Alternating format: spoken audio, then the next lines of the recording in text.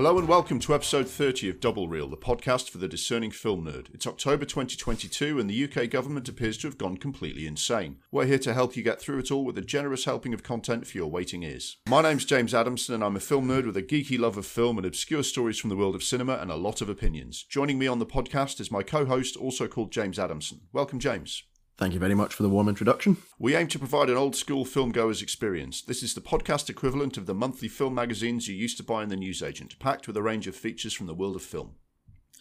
Each episode is divided into 2 reels, with an intermission so you can refuel and refresh before you tackle the second half. If you want to comment on the podcast or with your thoughts on cinema generally, you can reach us on Twitter on @DoubleReelFilm. There's an Instagram account called Double Reel Podcast, and a Double Reel Podcast Facebook page for you to follow if you're that way inclined. You can also follow us on letterboxd.com/doublereel where we list all the films we've discussed in the podcast and much more besides. If you like the podcast, we'd also be very grateful if you could leave a review on Apple, Spotify or whichever platform you use, as it really helps us get the word out to the rest of the world. Here's what's coming up in episode 30. First up, there's a roundup of a month in the life of two busy film nerds with some film news, how we're doing on our film-related resolutions for 2022, and a look at some of the notable films we watched since the last episode. Then it's time for Classics and Recommended, where we try to get away from an endless diet of TV repeats and watch a great film instead. Usually this is something we haven't seen yet, but for this month's Second Chance Cinema theme, we are having another look at Get Shorty to see if we like it better this time. Our Hidden Gem feature draws your attention to a lesser-known or underappreciated film that deserves a wider audience, which this month features Alex Garland's Annihilation. Then we turn to The One That Got Away and look at a tall tale of a potentially great film a top director tried and failed to bring to the big screen. For episode 30, it's one that got away but eventually did get made, Terry Gilliam's The Man Who Killed Don Quixote. We close the first reel of this episode with the remake Hate Watch. This month we ask whether I was too harsh first time around towards Scorsese's version of Cape Fear. After the intermission, the second reel will feature The Big Conversation, in which the Adamsons tackle a topic from the film world in more detail. In episode 30, we bring you Second Chance Cinema, where we choose films we want to see redone properly this time. But first, some messages from listeners, aka the podcast magazine letters page. Mike, friend of the pod, has a recommendation. I just watched Rise of the Superheroes on Sky Documentaries. Good watch and enjoyable watching the transition from comics to silver screen. Thanks for that. I'll aim to catch up on it. On our big conversation, Second Chance Cinema, Letha says, Transformers is getting a reboot which should fix the Michael Bay problem. I happened to mention our recent podcast, Jamie Chambers' complaints about that franchise. Mike C., a different Mike, says they should redo Batman vs Superman. It's staggering how much Snyder screwed it up. Jason and Paul actually defended Alien 3, which we'll be covering later. Jason says the assembly cut of Alien 3 is fine, no need to redo it. Paul says maybe fix the CGI, but otherwise I think it's really underrated. Grant says he'd like to have seen a version of Mad Max Fury Road with Mel Gibson back as Max. Interesting. I asked for some examples of classics that people only liked on the second watch, and we got Matthias with Office Space. I've loved it since. Alex said Reality Bites, and Mark said the Michael Keaton Batman. On our One That Got Away, The Man Who Killed Don Quixote, Stephanie said, I'm normally a Gilliam fan, but wasn't keen on the film they eventually made of this. Gary says the documentary about the aborted Depp project was amazing. The 2018 film that actually got made is typical of the director's recent work, unfortunately. Interesting ideas, but a bit of a bloated mess. On our Kubrick entry, The Shining, Robbie says, controversial opinion maybe, but I think it's far and away his best film. On our Hidden Gem Annihilation, John says, it was incredible, a great concept and the silent sequences really resonated with me. Paul says, it could have used a bit more flair and sharper dialogue maybe. I enjoyed Garland's TV series Devs a lot more. And Wynne said, great visuals and some nice moments, but the ending ruined it. So, a little bit divided on Annihilation. A lot of love for this month's remake. Petra says, loved it. Matt said 10 out of 10. Tito says, a clear example of a remake surpassing the original. Todd says it's hard to compare the two because the original version couldn't show as much, which reduces its impact, but I like it and the black and white is very atmospheric. And on a new release, we'll be discussing The Woman King. Luke says they've taken the idea of artistic license to new extremes with this film. Mind you, Braveheart was the same. Thanks for all your messages. Now on with the pod.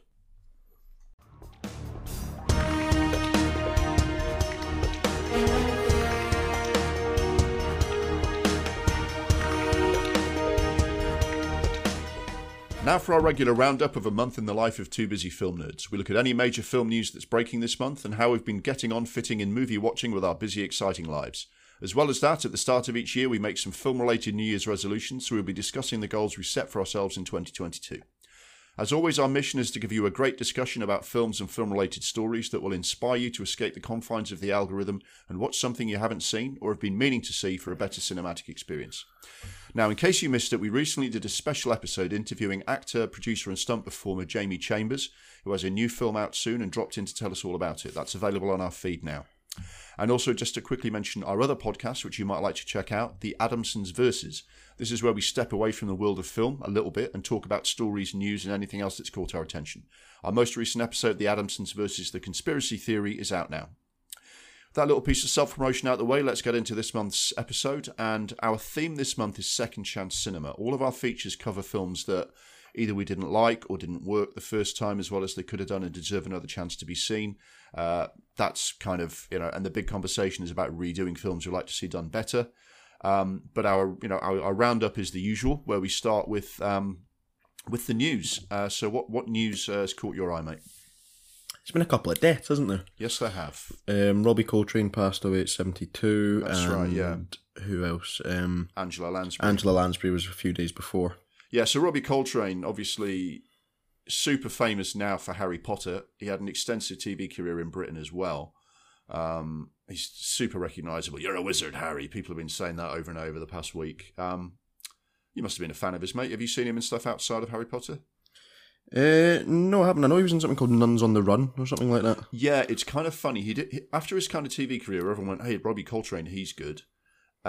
He did 2 films in the 90s which were absolutely panned at the time and are pretty shit. But they ended up being quite good for his career because they led to him being discovered in Hollywood. So he started doing more stuff in America, became a big name. He also did Cracker over here. So his career blossomed after doing 2 shit films. It's quite interesting that happened. It was Nuns on the Run and The Pope Must Die. They're both bloody awful. But I think people recognised that he was good, better than his material, and ended up, oddly enough, being quite good for him. And he had a stellar career, really. Angela Lansbury, she was 96, so hell of a life. What's she most famous for? Obviously, Murder, She Wrote on telly. We talked about her in The Manchurian Candidate original version, where she was amazing and miles better than Meryl Streep in the same role. And obviously, she was Miss Potts in the 1991 Beauty and the Beast. So, bit of everything, really. Yeah, I always recognised her from Murder, She Wrote, just because that was always on the telly. Yeah. But perhaps a bit underrated as an actress. I mean, she had 3 Oscar nominations and could have, deserved maybe to win for Manchurian Candidate. That's the way it goes. Yeah. So other news, also not great news. More allegations are coming out about Bill Murray. Yeah, being a bit of a cunt. Yeah, it's a shame because our news section every month is usually a mixture of people we like dying and people we thought we liked turning out to being quite horrible people. There's stuff about when he was on Saturday Night Live, he dropped a child actor in a trash can. The kid who played Scott Evil in the Austin Powers films. What's his name again? But anyway, he dropped him in a trash can. He's been accused of harassment on set. It's Seth Green was the kid that he hurt. So it's all sorts of stuff's coming out about him, which is a real shame because he was quite beloved, and it's really harming his reputation. All of this is coming out. Anything else you've seen? Marvel delayed a load of films recently. Oh, really? Which ones? It was hard to read because of how Americans do their fucking dates. Yeah. It was on Rotten Tomatoes, and that's obviously tomatoes, and that was all. I thought they were going to be released in June, but I thought it was September. I think it was like the 9th of June, but I thought it was the 6th of September, so it looked like it was delayed for an entire year. Instead of 9 months or whatever it was. But yeah, they've pushed back a lot of films, which doesn't bode well because of how shit their films have been recently. Yeah, so this is their 2023 slate, yeah? Yeah, so Blade, the Avengers, what's it called? Avengers Space Jam or something like that? I don't know which one that is. It's the one that's coming up, Avengers Secret War. That's right, yeah. Can't be fucked with that. I think a few of those kind of films have just been pushed back because... Yeah. I think partly because how shit Thor was received, Black Widow's kind of contributed to that as well, and then obviously everyone's come out and said the CGI artists have just fucking had enough of how Marvel have been pumping them, with long hours and feeling underpaid and underappreciated, and that's why the films have been coming out shit because they've not been given the time to do them properly. which it can be a good thing or a bad thing. I remember Riz Ahmed saying when he was in Rogue One and they had to stop and do reshoots, which is definitely when they just edited Darth Vader into the film, because that film is horrendous at best, and then they put Darth Vader in it just to make it a bit more redeemable. And he said, reshoots don't necessarily mean like the film's bad and folk have changed their mind, it's just like, this shot doesn't look quite right, we've something that the CGI team couldn't cover. But for delaying a film means that something has gone wrong, and to do it to 4 or 5 films means that I think it's to do with the whole kind of controversy that Marvel have been experiencing recently. Yeah, I mean, reshoots usually mean something's not gone right, although often reshoots can turn a bad film into a good one. I agree with you. I think Marvel's having some problems. It's not looking any better over on the DC side, because the word of mouth for the new film Black Adam starring Dwayne Johnson is getting terrible word of mouth, suggesting that that's going to be a big flop as well. Oh dear. That's a shame, because that's the film that he's always wanted to do. Dwayne Johnson. He's, it's kind of in the film that's like his baby. Kind of like Deadpool to Ryan Reynolds. I'm not trying to compare the two, but the way that Ryan Reynolds wanted to do Deadpool for fucking ages. Yeah. And kind of felt like he could do it. But Black Adam just seems like another superhero who, I don't know, just is like Superman, but isn't like Superman. You know what I mean? Yeah, I know what you mean. I mean, look, wait and see, because sometimes you hear like bad things about a film, and then you actually see it, you go, actually, that was pretty decent. But it's got a decent cast. It's got, obviously, Dwayne Johnson, who's always good value. Viola Davis is reprising her role as Amanda Waller. Pierce Brosnan, decent. Aldous Hodge, Noah Centineo. Why do I recognise that guy's name? What's he been in? I don't know who that prick is, but I know his name. But yeah, it's like a solid cast, and you think, cool, maybe, I don't know, will it be good? And then you hear these things about the reviews getting panned. The thing is, you see someone like Aldous Hodge, and you go, "Oh yeah, I really liked him in it was One Night in Miami." Wasn't it? You go, "Okay," but then he's like, it's because it's a massive blockbuster. He gets terribly underused anyway, so it's like, okay. Did you see the promotional event that Dwayne Johnson was at for Black Adam, where someone in the crowd handed up their baby to be crowd surfed across for Dwayne Johnson to hold? Phenomenal. It's one of the maddest things I've ever seen. And Dwayne Johnson's like, you can see he takes everything in his stride, doesn't he? But he's got a look in his eyes like, okay, well, this is weird. And you just think, what kind of crazy person just lets their baby be like handed across a room by a bunch of strangers? I know Dwayne Johnson's he's probably a safe pair of hands. What about everyone in between? Do you know what I mean? So there you go. A couple of other kind of disturbing sort of trends that are coming on. The Edinburgh Film Festival was shut down. It's not been making enough money. Good. Fuck Edinburgh. No, I'm joking. Which is a sign that I think COVID has been really harmful, but it doesn't get the support of big names and big premieres the way the London Film Festival does, and it's shut down, which is a terrible shame. It's a shame, because Edinburgh is a very good place to hold that kind of thing. Scotland in general is a great place to hold that kind of thing, because we're starting to have more films filmed around here, but people just can't be asked flying an hour up from London to come here. But I'd much rather do a film festival in Edinburgh, which is much more picturesque than fucking London. But London's a busy fucking shithole. I know exactly what you mean, and it is a shame. I think they should be putting more effort into things like that. And stuff coming out of India that, like, right-wing groups, as we know, the regime in India is pretty much kind of Donald Trump.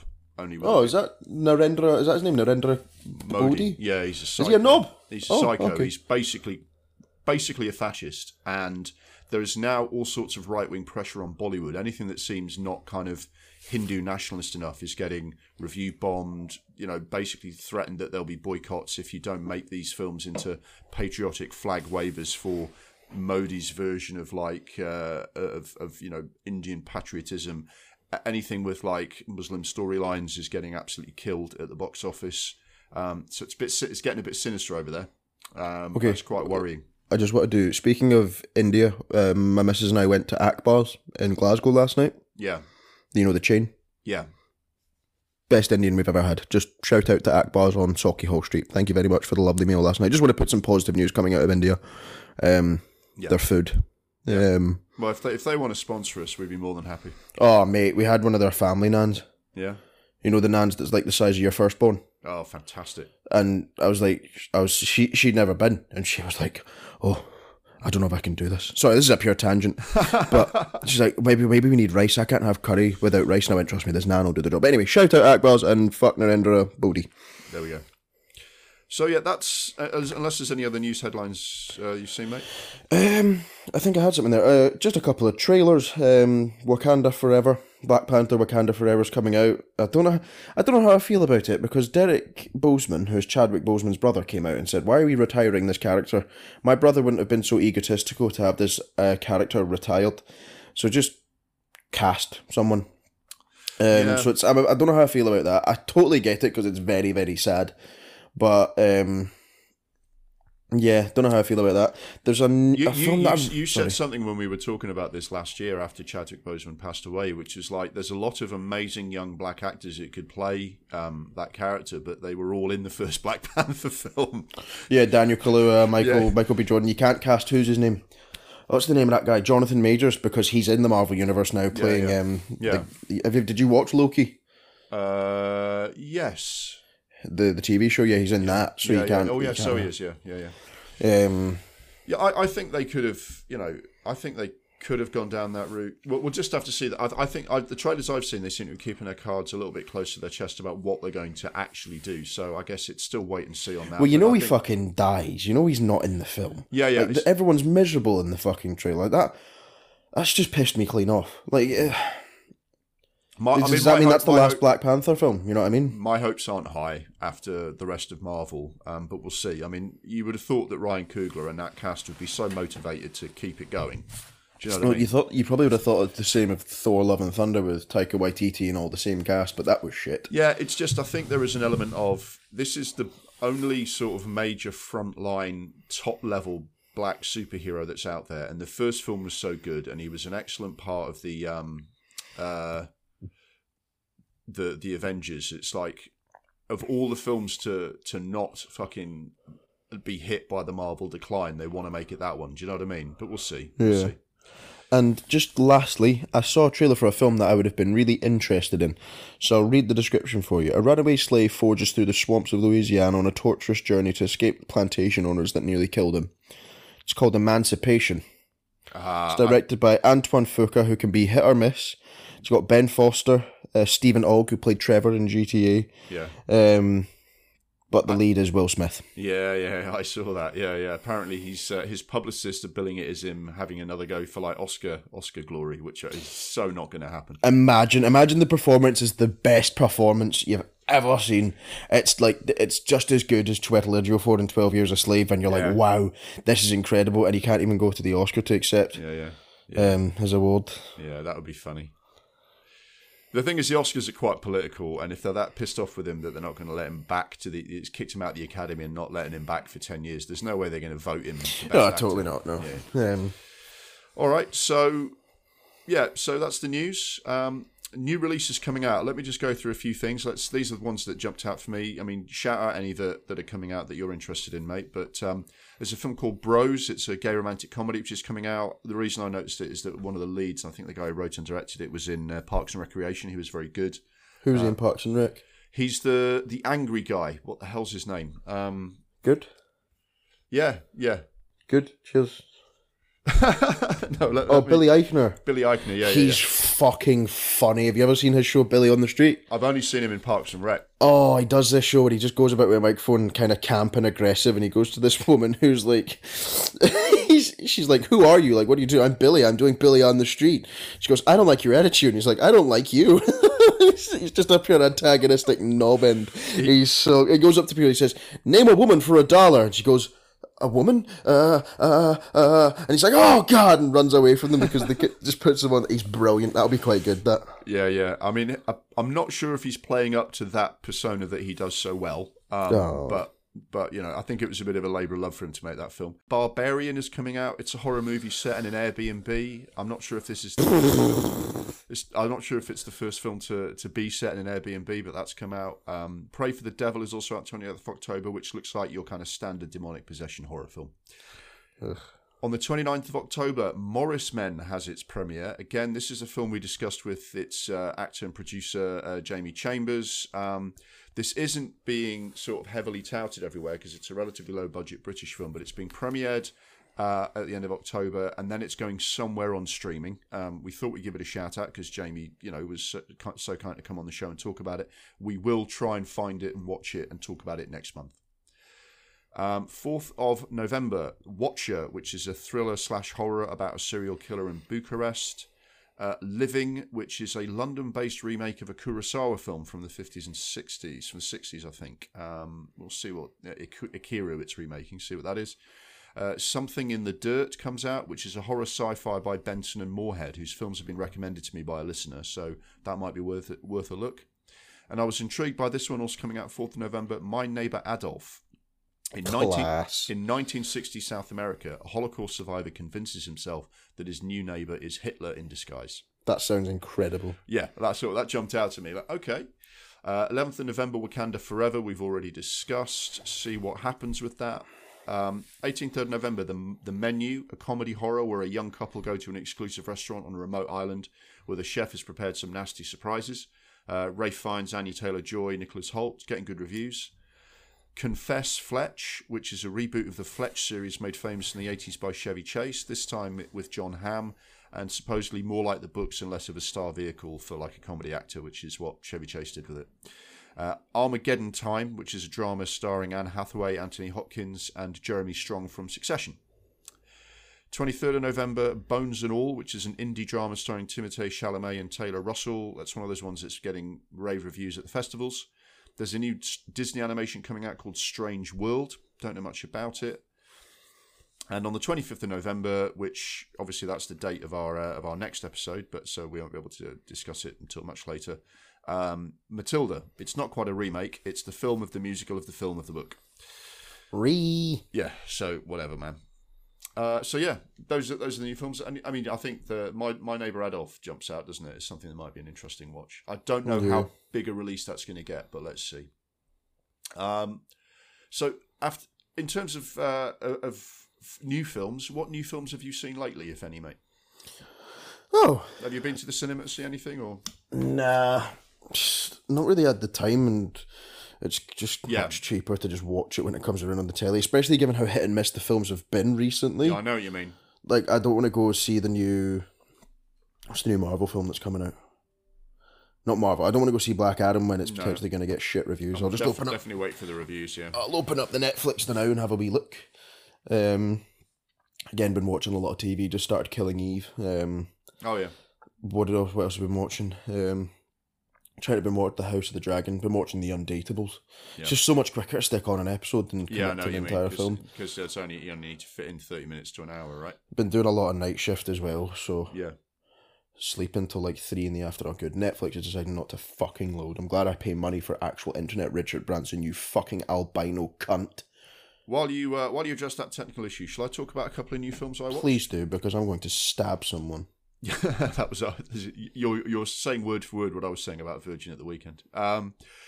So I went to see one film at the cinema, which was The Woman King. Mentioned this last month that it was coming out. This is set in 1823 Dahomey, which was a kingdom in Africa that existed for about 300 years until 1904. It was part of what we know today as present-day Benin. It takes a real-life character from that era, King Gezo, who became the new king of that empire, central kingdom, and the real-life army of women that they had, sort of elite women warriors they had. Those are real. Those actually existed, but then they tell a completely fictional story in that setting. This is a made-up story, and it's it's not trying to suggest that these events happened. It said this is an interesting time in history. Let's tell a fictional story set in that time. The kingdom is threatened by a neighbouring state, the Oyo Empire. It's got tangled up in the slave trade because of the money-making opportunities. It's kind of an arms race. If you're not in the slave trade, you're not going to become as rich and powerful as your neighbours, and then they'll swallow you up, is what they're saying. Viola Davis plays sort of the grizzled, experienced general of the Agoji, which is the female warrior army. They have to deal with that military threat from the neighbouring empire. You also have some new recruits who are being trained up, and there's some plot twists from the histories of some of the characters in the story, so it all joins together, the personal and the bigger story. You get some good, solid battle scenes. There's some good characters. It's well acted, and you get a real emotional punch from the way some of the character arcs play out. A lot of the characters are kind of archetypes, not like stereotypes, not like cartoonish, but they are kind of classic characters. You've got your tough and world-weary general. You've got your eager new recruit. you've got the more experienced soldier showing them the ropes. But I don't mind that. I like all that. And I guess it's novel and different that it's black women getting to play these parts. You don't normally get to see that. And I think a lot of women, and especially black women, are looking at it going, well, that's fun, getting to see someone a bit more like me doing fun stuff in movies, right? And the cast are having an absolute ball. Lashana Lynch is in it as one of the experienced soldiers. I've never seen an actor having such a good time playing a part since Tom Cruise in A Few Good Men. It's like, God, you are having a good time playing that character. And you know, when someone's enjoying playing the part that much, it made me enjoy it more. It was, you know, it's a good movie. And John Boyega is very good as the young king, because he doesn't just play like, sometimes he played these like young kings as like very bit cartoonish. Brats and petulant. Yeah, and he does it very nicely, because he's a nice mixture. There is some youthful inexperience to his character, and he is a bit of like a preening peacock, yeah? But he's also quite shrewd. You can see the cogs whirring in his head, like he's thinking. Do you know what I mean? Like he's calculating. So he was good. And I enjoyed seeing a historical setting I wasn't familiar with, you know. If I have a criticism, I think you have to wait a little while for the action to hot up. And when the big battle scenes come, they're good. They are good, but they're not great. They're not all-time classic action scenes. They lacked a little bit of pop and ferocity, in my humble opinion. Now, that's strange, because Gina Prince Bythewood is the director. She did The Old Guard, that Netflix film with Charlize Theron, and the action in that is terrific. So I don't know why it felt a bit muted to me in this. So what that means is it was a good, entertaining movie, and certainly the emotional register of the characters was good, but it just didn't. Maybe this is setting the bar too high, but the classic period action dramas are things like Gladiator, Apocalypto, Last of the Mohicans, right? This is not on that level in terms of just the thrill of the action scenes. So decent, not a classic. Now, obviously, there's been discussion about the historical accuracy of the film. Now, first of all, it's telling a fictional story, so I know that can sometimes be a bit of a get-out-of-jail-free card. And I think what they wanted to focus on was that back then you actually had women in much more equal roles in African society than you would normally expect. And they wanted to show that, and I think that's fair enough. But they do gloss over, to make it a more kind of straightforward story where you can root for one side against the other, I think they glossed over a little bit about what Dahomey was really like at that time, because they were an imperial power themselves. Fair enough that neighbouring empire was invading people and taking over their land and their people, but Dahomey was doing that as well. And they were, when they took over an area, they would sell people into slavery for money and power. And while this film does address the fact that they were in the slave trade, it kind of suggests that they're a little bit caught up in it, because that's, you know, if they don't, then they're gonna be left behind, rather than they were one of the dominant countries in the region. So I think they're doing that so that you've got a good guy to root for a little bit more in this story, and the truth is more complex than that.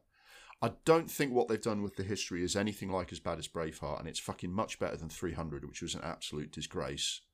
But I do think I took a couple of points off my rating of the film for the way they did gloss over the real history a little bit. It's always a shame. I think being true to the real history would have been better for the story, but I don't think it ruined the film, unlike a lot of people who frankly have been review bombing this film. At one point, before it had actually been released in a lot of territories, it had an average review on IMDb of 4.2 out of 10, which suggests to me that the usual cunts and Russian bots were trying to pile on. And I've read some reviews that came out later that give the film 1 out of 10 because it's not historically accurate, and I think that's over the top.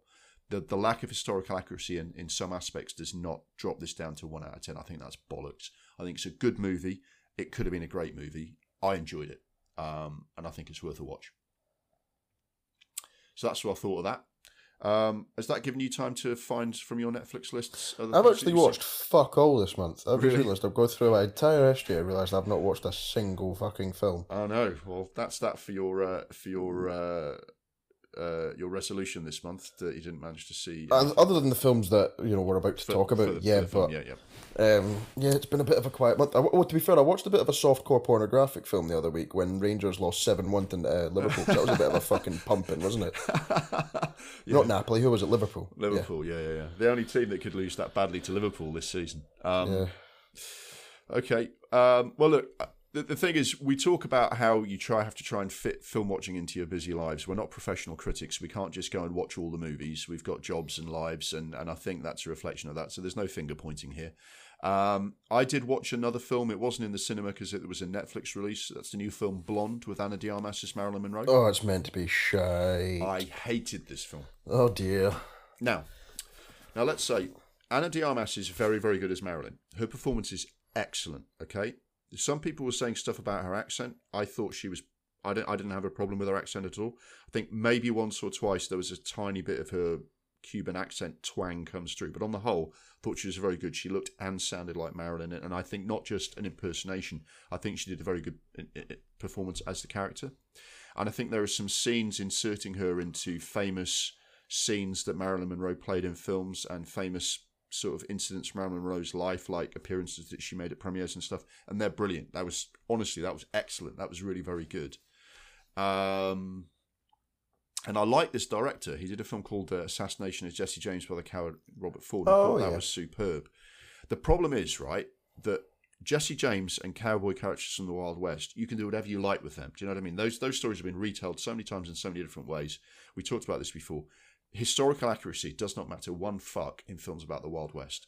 It does matter with a major historical figure from the 20th century like Marilyn Monroe. I mean, she's been hugely written about. She's been hugely filmed. She gave interviews. We know what she was like. So to retell her story in this totally fictionalized way is inappropriate. I hated pretty much every creative and narrative choice this film made. A lot of it, in order to try and make it all seem disjointed and disconnected, like she's going through like a lot of mental health issues, it detracted from the story because you didn't really know what was going on from one scene to the next. You had to stop and go, oh, hang on, is this where she's doing, is this the early 50s, is this the late 50s? And I think it takes you out of the film. I know sometimes that is to kind of have that dreamlike quality can be really good. It didn't work here. Early on, it massively fictionalizes two of her relationships in a way that, one, doesn't add anything to the story or her character, and two, because it's so obviously fucking untrue, it made me not trust anything else the film was trying to say about Marilyn.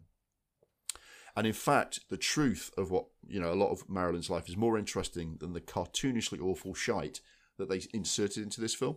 For example, her marriage to Arthur Miller, they basically made up some shit about her and Arthur Miller when there was some real life stories about why that marriage didn't work, which would have been much more interesting to portray in the story. He was affected by the McCarthyist witch hunts while they were married. Yeah, they had an affair for a while before they got married. They grew apart for a number of reasons. That would have been it would have been better to tell it how it happened. Do you know what I mean? Disputed facts about her childhood are presented as fact, which undermines it, which is weird because they've created this scenario in which some of what's going on is a bit dreamlike and Marilyn may be having a breakdown. So her version of events could have been portrayed that way. For example, it's not known, for real whether her mother actually tried to kill her, but Marilyn said a couple of times that her mum tried to kill her, and Arthur Miller in interviews said, yeah, Marilyn says her mum tried to kill her. Do you know what I mean? So it's possible to portray that happening, but the way they did it was, I don't think enough effort was gone into writing this properly. And I think it's because it comes from a very fictionalized novel about her life, which was criticised for all the stuff I've just said. Everyone criticised the original novel for that. So I think they were onto a loser from the beginning.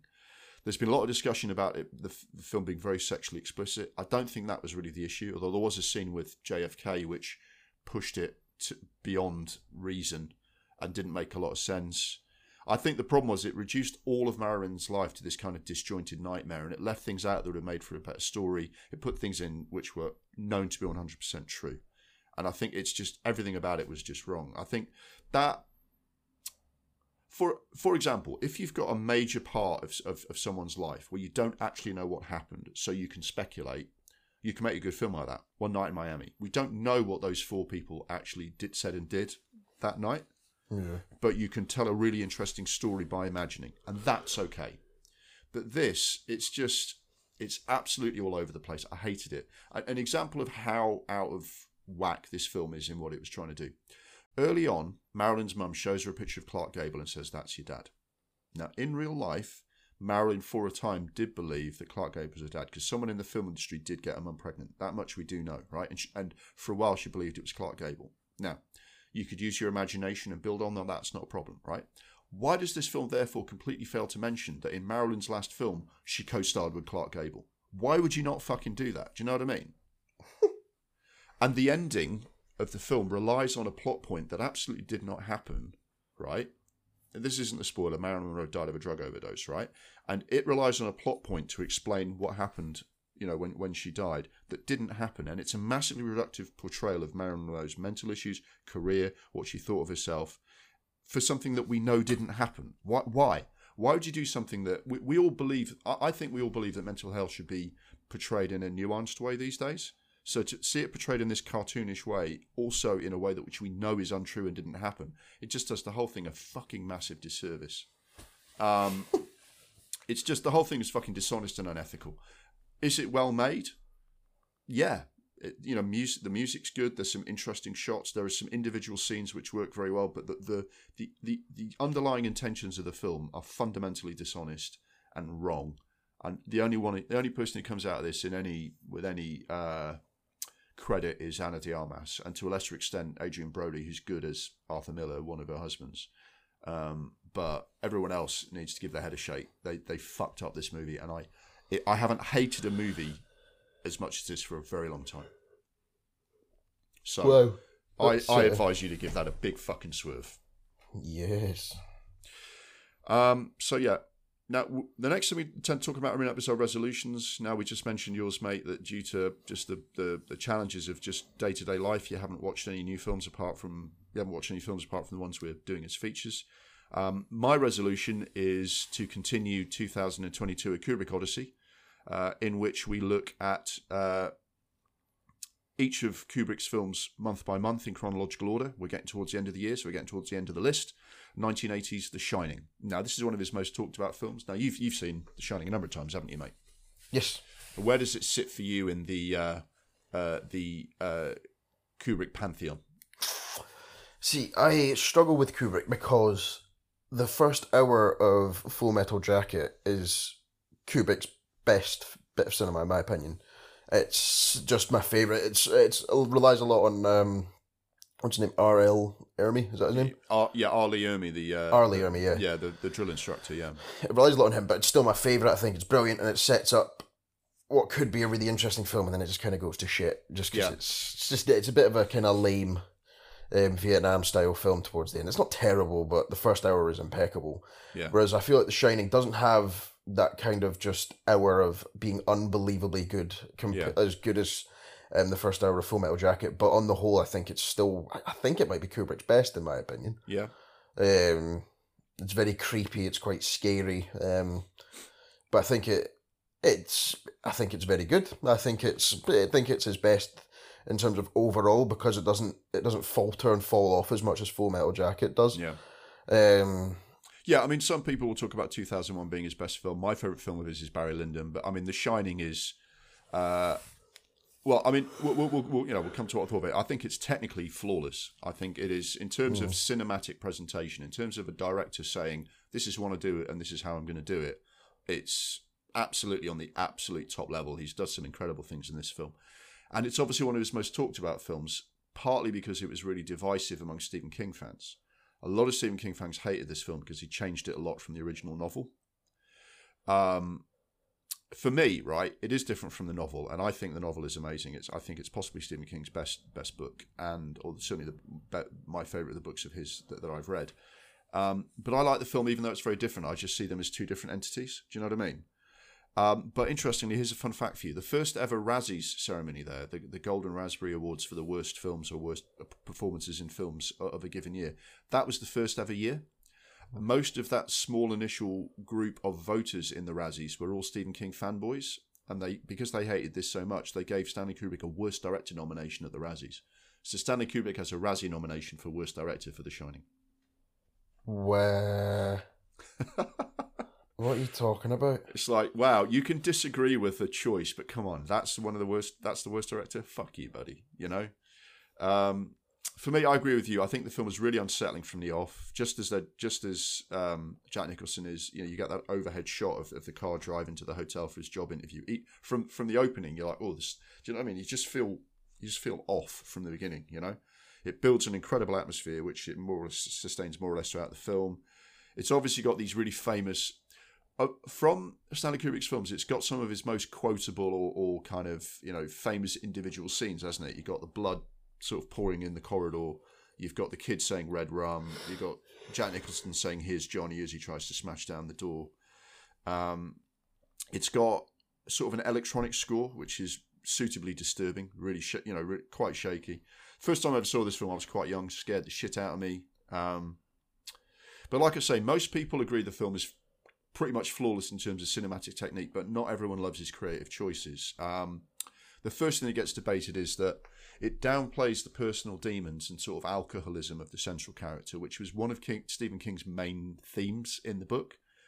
Stephen King meant this book as kind of an allegory for addiction. This guy is a decent bloke, but because he is a recovering alcoholic, it means he's done stuff in his past that he's ashamed of. That demon, that monkey is always on his back. Do you know what I mean?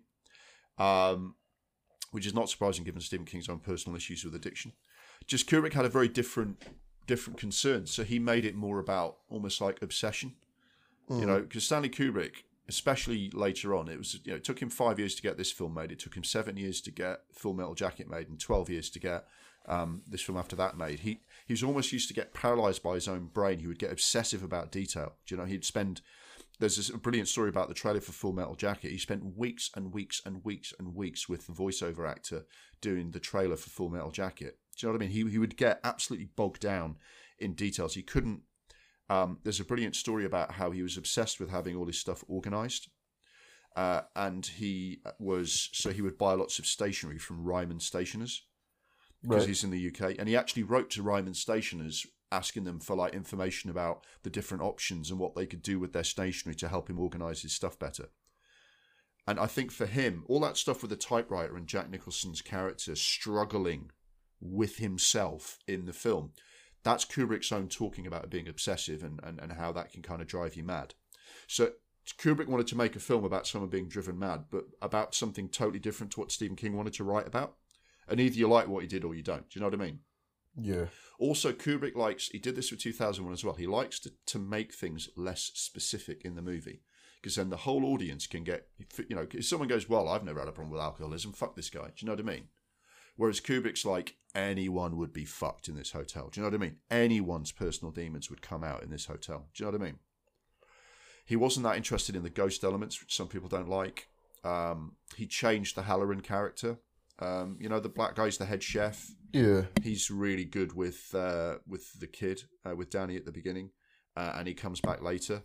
Kubrick changed the story, cut the storyline quite short, quite abruptly. Some viewers find that frustrating. I don't know what you thought about that, because he's in and then he's out. Do you know what I mean? Yeah, I remember reading the book, and it seems like he has a bit more of a prominent part in the book, and I didn't see it as much in the film. Yeah, because when he comes back to the hotel, he gets involved a lot more with Danny and Danny's mum. Spoiler alert, Jack Nicholson goes nuts in the hotel and tries to kill his family. Halloran comes back, partly because he can communicate telepathically with Danny, which you do see in the film, to be fair, but then his involvement is much shorter and much less when he does get to the hotel. It's a choice. It's a choice Kubrick made. And obviously he changed the ending, which frankly was a lot about what would work with current special effects. Apparently he wanted to do something with the maze coming alive, which you could do now, but you couldn't do then. It was people pushing bits of hedge around. He said, it didn't look right, we're not doing it. So he did something different with the ending. And for me, I think it's a case of it. Most of what he did, I'll come to a couple of things that I quibble with. The vast majority of what he did worked as a film. It just tells a different story to what Stephen King's trying to tell. And you take your choice. Yeah. What I would say, what did you think of the casting? What did you think of the casting of Shelley Duvall as the wife and Jack Nicholson as the main character? I think Shelley Duvall was a perfectly decent casting, because she plays the part very well. She kind of plays that stereotypical character whose partner's become a bit of a psychopath, but she does well in the film. I kind of agree with Stephen King's point about casting Jack Nicholson, because the whole point of The Shining is that the writer just seems like a normal guy, and then he just completely loses it when he gets to the hotel. And Jack Nicholson's always looked a little bit unhinged. Yeah, I tend to agree with that point. Regarding Shelley Duvall as the wife, I think what a lot of people complain about is that she just seems like this frightened mouse the whole time. Right.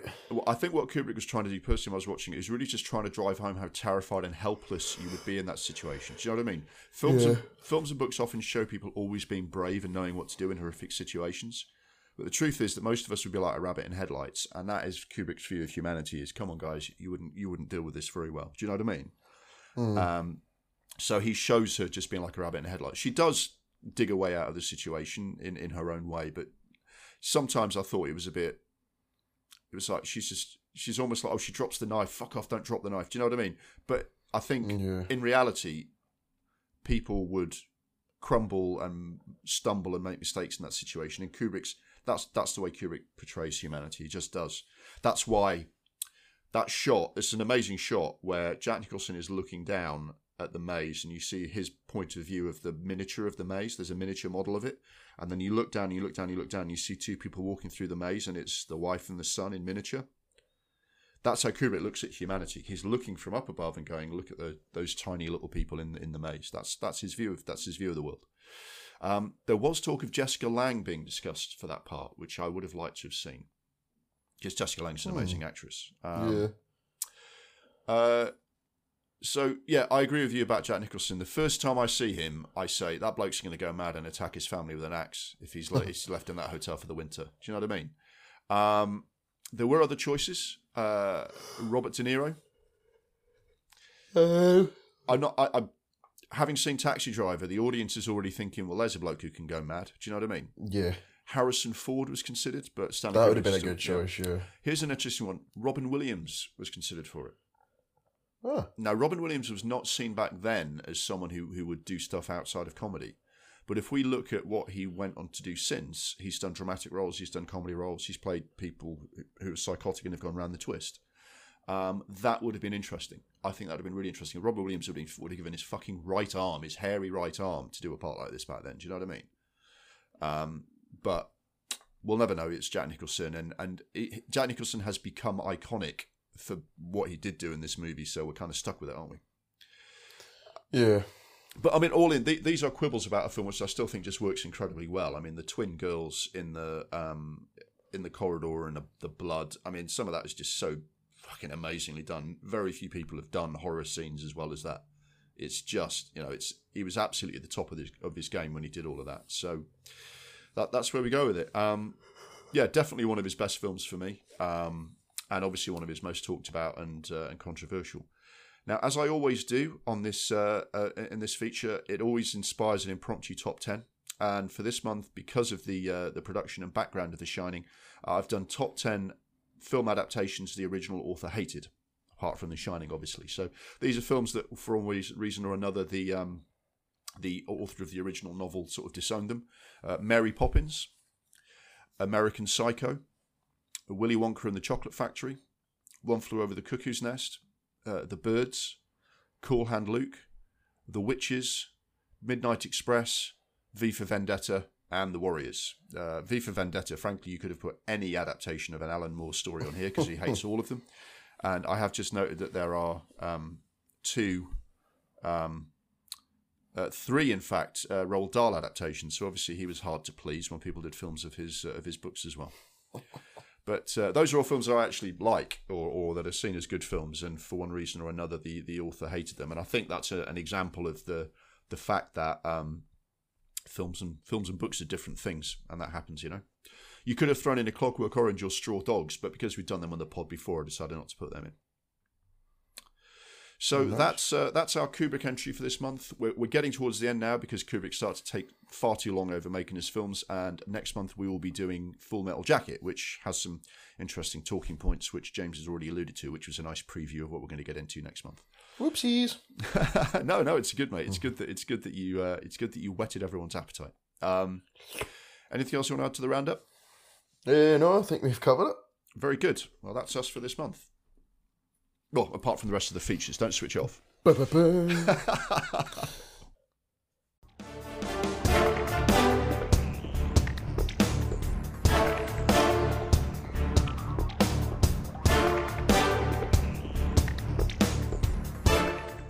Now for the classics and recommended feature, where we try and watch something from our backlog of great films instead of the endless movie repeats rotating on TV. Our watch list includes films one or both of us hasn't seen before, and recommendations from you, the audience. Committing to do so for this feature has helped break the mental block around some of those films. I mean, we got to see and share our thoughts on a wide range of films, from Le Carré drama The Constant Gardener to gothic melodrama Eve's Bayou.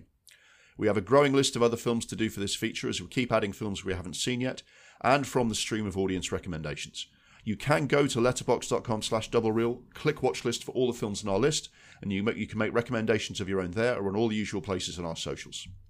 Now, in keeping with our second chance theme, this month we're looking at a highly rated film that I have seen before to give it another look. It should have been right up my street when I watched it the first time. Somehow it didn't work, so we're giving it another chance. The classics and recommended feature for episode 30 is Get Shorty. So, James, what's your history with this film? Have you seen it before? Never seen it before. Had you heard of it, or...? I don't know why I'd heard of it before, but yes, it's one of those ones I thought that rings a bell for whatever reason. Yeah, I mean, my history of this film, right, is that it's based on an Elmore Leonard novel, and I love Elmore Leonard. It is it's kind of got stuff to do with the crime and mafia. It's a satire of the movies. It's very much done in the style of the 90s new wave that I was into. I mean, Quentin Tarantino was offered the chance to direct this film, but he was already working on his own Elmore Leonard adaptation. So it's right in the middle of something that I should have been well up for. And in the end, I just didn't get on with it. I'm not quite sure why.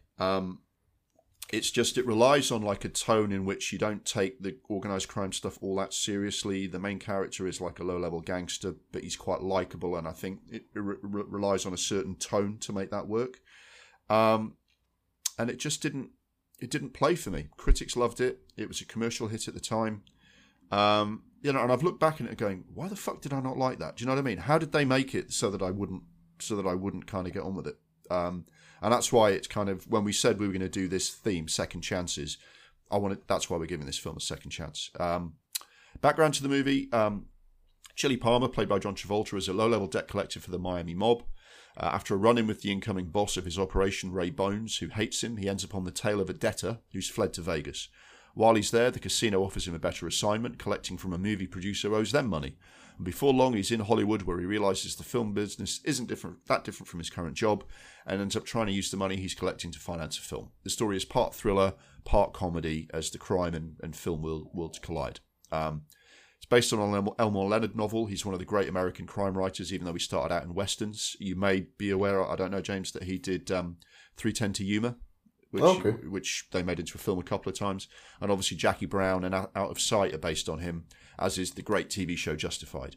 He has this kind of sardonic take on crime movies, sort of crime stories. A lot of his stuff is based in Detroit and Miami. He has a distinct style and rhythm to his writing, which isn't Sorry, I'll say it again. He has a distinct style and rhythm to his writing, which isn't that easy to get right on screen. So there are some bad and unsuccessful adaptations of his work. Do you know what I mean? It's like, we love Elmore Leonard, but it takes something special to get it right on film. Directed by Barry Sonnenfeld, who started out as a cinematographer for the Coen brothers, and then he went on to do... He was also the cinematographer on Misery, so good cinematographer, right? He made his film debut with The Addams Family in 1991. He's probably most famous for the Men in Black trilogy. I'm not the biggest fan of Barry Sonnenfeld as a director. What about you, mate? Not seeing enough of his stuff to give him a proper slagging. But I'm not very familiar with his stuff. Yeah, but, he's not... I don't think people go, oh, Barry Sonnenfeld, he's one of the great directors. Although he was a top cinematographer. I mean, the original Men in Black film was good and has a nice kind of light tone, which is why I'm surprised. I was surprised I didn't like this originally. Get Shorty was written by Elmore Leonard in 1990 based on his own experiences in Hollywood. He thought he would weave together a classic crime story idea with his real-life experiences trying to get a film made with Dustin Hoffman where he felt like he'd been messed around. So the whole Get Shorty idea, this short actor who's a pain in the arse to deal with, is based on Dustin Hoffman. It's got a cast to die for. Quentin Tarantino was going to direct it. He persuaded John Travolta to play the lead. And then you've got Danny DeVito, Gene Hackman, Dennis Farina, James Gandolfini, Delroy Lindo, and various star cameos. I mean, fucking hell. I mean, that group of people I would watch in anything, really. Yeah, there's a lot there, isn't there? Yeah. So, for you, mate, what did you think? I mean, I assume you like that cast, but what did you think of the tone and the storyline? Is this sort of thing up your street? Yeah, I suppose so. I thought it was an interesting cast. There's a lot of big names in there and a lot of actors that I've enjoyed in the past. So, yeah, I think it would have to be a very bad storyline for me to not think this was up my street just looking at the cast. Yeah. But, yeah. Yeah, I mean, I have to say, I liked it better this time. I really did. I'm very impressed with Travolta's performance. It's a really nicely balanced sort of playing of the part that he manages to achieve. And he carries the film. He's a low-level gangster. He's a debt collector, so he beats people up if they don't pay their bills. And making that character likeable is not easy, and I think he achieves it. The fact that he's such a film nerd obviously made me warm to him, because I am also a film nerd. There's a bit where he watches Orson Welles' Touch of Evil, and he's so chuffed by the watching this great movie. He's got this big smile on his face, makes him very likable. I like the bit where, having beaten up James Gandolfini, he knows that character's an ex-stuntman, and he's like saying, like, I've almost got to beat you up because you've been sent to beat me up, but he's trying to get him on side, and he starts talking to him about all the films he did as a stuntman. I liked that stuff. I liked the way I found him very engaging. Yeah. I like Gene Hackman. I mean, Gene Hackman, but that was a fun character. He's a dickhead, and he has various shenanigans, and it's kind of he's an arsehole. So you didn't mind, for example, when he gets beaten up by the mafia bloke, you quite enjoyed seeing him get his comeuppance. But he was always watchable when he was getting up to something or trying to be tough. I enjoyed him. Dennis Farina's great. James Gandolfini, I definitely liked it second time around. I honestly, I couldn't tell you why it didn't sit with me the first time. It should have been up my street, and this time it was. It was good. It's got a nice balance. I think it would have been a great film. Say if Tarantino had made it, I think it would have been even better. Barry Sonnenfeld is good, but not the best, right? But I think he held this up really well. It's got a nice light touch to it, which makes the whole thing work. It's what about the ending? Some people didn't like the way the film ends. That it was a bit deflating, a bit of a letdown. Do you think the ending was okay? I don't know. I found the film it was really intriguing. You know what I mean? Like, it wasn't. I didn't think it was like a pure explosive kind of film compared to what I'm used to. But I suppose any ending like that after a film like Get Shorty would feel a little bit deflated at the end, if that makes sense. Yeah, where there's lots of like twists and turns, and you're trying to like figure out what's going on. Well, not twists and turns, but like back and forth and all the kind of. It felt quite not erratic. Is that the right word? Maybe. Well, for me anyway, and I suppose any ending would probably feel a bit odd at the end of Get Shorty, because I found it quite an unusual film just because of the kind of subject matter. Yeah, I mean, I think some people kind of have said, without spoilers, what happens to the film is that the way the story ends up being resolved is rather than seeing it actually get resolved, it just cuts to the story being resolved in the movie they make of the story. Do you know what I mean? So yeah. What it implies is that they they get to the end of the story that's happened, and then they make a movie based on that. So one of the characters, Dennis Farina's character ends up being played by Harvey Keitel in the movie. So Harvey Keitel is playing himself. So it's kind of a film within a film at the end. And some people looked at that and said, well, you didn't really know how to finish the film, did you? So that's kind of a cop-out. Whereas, actually, I think the whole thing is kind of Elmore Leonard and Barry Sonnenfeld, who makes me like going, guys, sit back and enjoy it. This is just a fun ride. Do you know what I mean? It's kind of, there are films where someone falls down the stairs. It's terrible and painful, and you clutch your fist to your mouth and go, oh my God, he's fallen down the stairs. I know this James Gandolfini falls down the stairs, and it's funny and it's okay. Do you know what I mean? It's kind of, it's fun.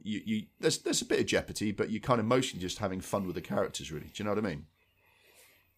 Yeah, it's kind of daft, isn't it? Yeah, you're not supposed to take all of it very seriously. Yeah. There's this fun bits where John Travolta he's rented a car at the airport, and he's not got a car that he liked. It's a people carrier. I think they call them, what do they call minivans in America? He doesn't like it, but he's trying to style it out. He doesn't like to. He's trying to look good to these Hollywood people, so he basically bluffs to Danny DeVito as the actor they're trying to get for the movie that this is the really trendy thing. Everyone's driving these now, and Danny DeVito is convinced that that's true. And then at the end, everyone's driving one of those minivans. Do you know what I mean? And it's like lots of little kind of. It has I think it really helps if you like films that take the piss out of the Hollywood film industry. Do you know what I mean? Because if you like that, this has got lots of affectionate kind of digs at Hollywood, and obviously quite a few people from Hollywood have said, "Oh yeah, I'll do that. I'll join in." Do you know what I mean? So yeah, this is a fun ride. It's not earth shattering. It's Elmore Leonard has done darker stuff than this. But this is him in kind of, let's have a bit of fun. Do you know what I mean? And I think it was. I think it was a fun movie to watch. Yeah, I would agree. So I think it's a good job I gave it a second chance, because I've been essentially denying myself the pleasure of enjoying a movie that's right up my street. So I'm glad I put that right.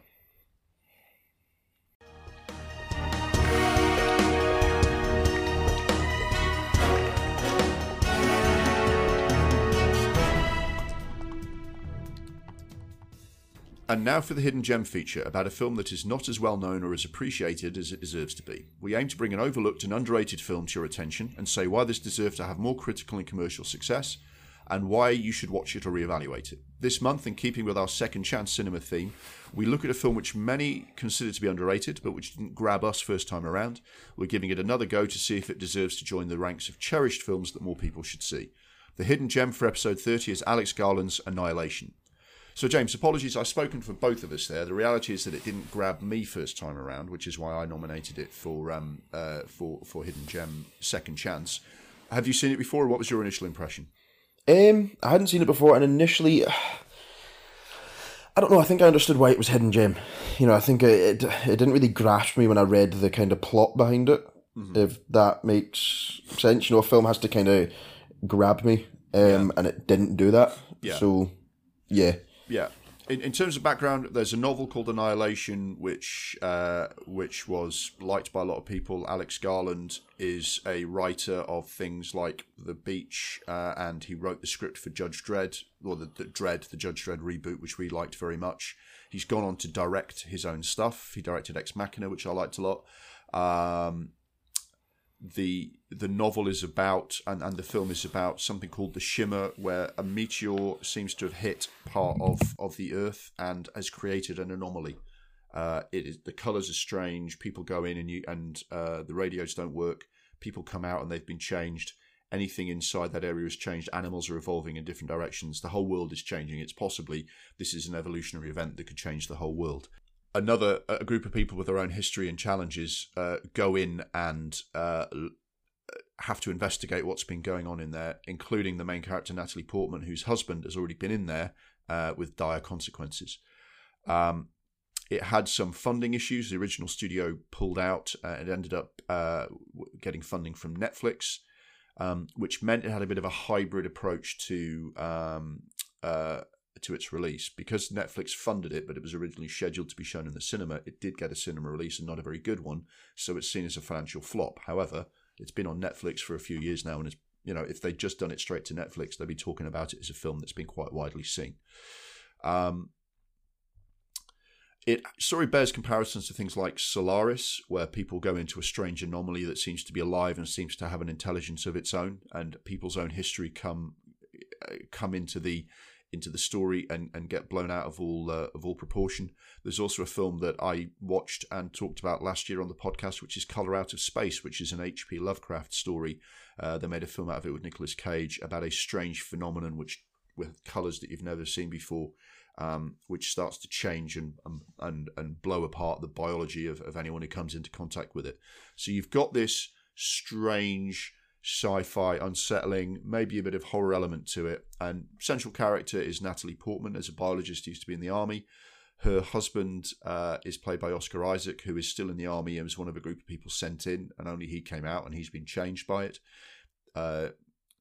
You've got Jennifer Jason Leigh is like the leader of the program, who wants to go in as well, and you've got various sort of scientists and other people played by people like Tessa Thompson and the girl from Jane the Virgin, and a number of other actors go in as part of this group to see what's going in, and weird shit happens once they get there. First of all, James, what genre do you think this film is? Annihilation. Do you think it's just straight up sci-fi, or do you think there's something else going on? I suppose you could consider it. I don't know. Now that you've put me on the spot, I suppose it's a bit thrilling. I suppose it is mostly sci-fi, obviously, but Yeah, I mean, you always That's get kind of that. put me on the spot there. Sorry, yeah. I mean, you always get that a bit with sci-fi, don't you? Because sci-fi is basically isn't just a genre. It's basically sci-fi is anything that's set in a futuristic setting or where something comes from space. So it's a recognizable sci-fi storyline in that something has come from space, landed on Earth, and changed things, right? But apart from that, sci-fi could mean a lot of things. It could be sci-fi action. It could be sci-fi horror. Do you know what I mean? It's like nothing is ever just sci-fi, really. Apart, when you talk about hard sci-fi like 2001, yeah, sure, that's just sci-fi. But this is, for me, I thought it had a bit of horror elements, a bit of like psychological thriller because people are kind of losing their minds. It's got a very, visually it's amazing. I thought visually it showed some things that I've not seen before, and I thought that was very interesting to see. It's got some horror elements because creatures come bursting out the dark and attack people and things like that. So there's elements of horror to it, and obviously there's stuff that's going on in people's minds. People are being freaked out by the environment they find themselves in. What did you think of the pacing of the film? Found it quite slow. See, I found it quite slow. See, I'm not against slow films. I just think if you're going to make it, they're harder to do than pacey films. Do you know what I mean? If you've got quick scenes and cliffhangers, it's more directors can handle a faster paced film than can handle a slow paced film. Do you know what I mean? As long as the script is solid. So I think there were times where this did drag. And to be honest, right, I'll come out and make a statement. You can tell me whether you agree or not. I think Alex Garland is a terrific screenwriter, but he's only a decent director. Do you know what I mean? For example, I thought Dredd was amazing. I thought it was very well written. I thought the ideas in it were terrific. I thought it was really well done. Someone else directed that and added a visual flair and all of that. So the direction really added to Alex Garland's script. And I think as a director, what he did here was all right. But there were times where it could have been. I think a stronger director could have handled the pacing better. And I think there's bits like that strangely evolved crocodile bursts out and attacks people, and there's the bear attack, or the creature turns out to not just be a bear in the night. And I think those were well done, but not brilliantly done. Do you know what I mean? And I think people have said similar things about Charlie Kaufman and Aaron Sorkin, where these are award-winning writers who've gone on to direct the films themselves because they want to control the film that gets made. It's understandable, right? But they're not always the best people to direct their stuff, in my opinion. Yeah. Your point about him being an excellent screenwriter, I think, holds true. He's written some very good and interesting films. But to be fair to him, he's only directed, 2 films and a couple episodes? Yeah. He directed some episodes of Devs and Men. Is that a film? Yeah. So he's done. I think he's directed 3 sort of big feature films. So he's probably still finding his feet, because it's interesting that I thought he was a young guy, but he's actually, he's in his 50s and he's written a load of films. He's had a long career as a writer, and he's now moved into directing. So maybe that's a fairer point that you're making, that he's at the moment not. Maybe he will develop as a director into someone who can absolutely master it. Whereas I think Kaufman and Sorkin have made several films now and have proven that they're better writers than they are directors. Maybe Alex Garland will continue to step up. See, the thing about the writing, right, is that you've heard of Christopher McQuarrie, right? Yes, Mission Impossible. Yeah. He directs Mission Impossible. He wrote the script for The Usual Suspects. He's an Oscar-winning screenwriter. And he said something amazing about the Mission Impossible films. He says, actually, having a completed script means fuck all when you're directing Mission Impossible. Because the logistics of making a film like that mean that you really just go in with an idea of your story, and you have to change the script so many times that there's no point in trying to write a complete script, page 1 to 120 or whatever it is, of Mission Impossible, because things are going to change so much for that movie. Now, I know those are exceptional types of film, but the process of making a film with the director changes the script anyway. Do you know what I mean? And, great writer-directors can follow that, can do that, and great writers can work with great directors, and that second pair of eyes makes the film work perfectly or work really well. And I think if you're still finding your feet as a director, that might be why this film has, for example, some plot holes. Yeah. Like, back at base, everyone wears protective suits around people who've been in the Shimmer. But then when they send the team into the Shimmer, they don't wear any protective suits. And it changes their DNA. Surprise, surprise. Why the fuck did you do that? Do you know what I mean? Yeah. there's also one of the characters just walks off and turns into a flower. Now, I totally believed her motivation, yeah? Mm-hmm. I totally believed that, within the story, can any of those things that happen in that story actually happen in real life? Can DNA change like that? I don't know, but I'll go along with it for the movie, do you know what I mean? So it happening and that character doing that, I'm totally on board with. I thought the motivation of the character at that point was absolutely fine. But because of the pacing and because of probably a few other things, she just walks off and turns into a flower. And I think that could have been, at the end I went, really? She was a human 5 minutes ago. You walk around a corner and find her and she's turned into a flower. Really? Do you know what I mean? And I think sometimes those are things like where they say, look, I want to portray that happening, and I haven't quite managed to make it work within this narrative, but fuck it, we got to move on. Do you know what I mean? And the little things bug me, like that some of the storyline was, well, let me know what you think. Is it too indirect in some of the storyline? There's an infidelity subplot. Did that land for you? Yeah, I didn't feel that needed to be a thing. You see, if it did need to be a thing, I think they needed to kind of make it a bit more kind of put it in the story a bit better, because I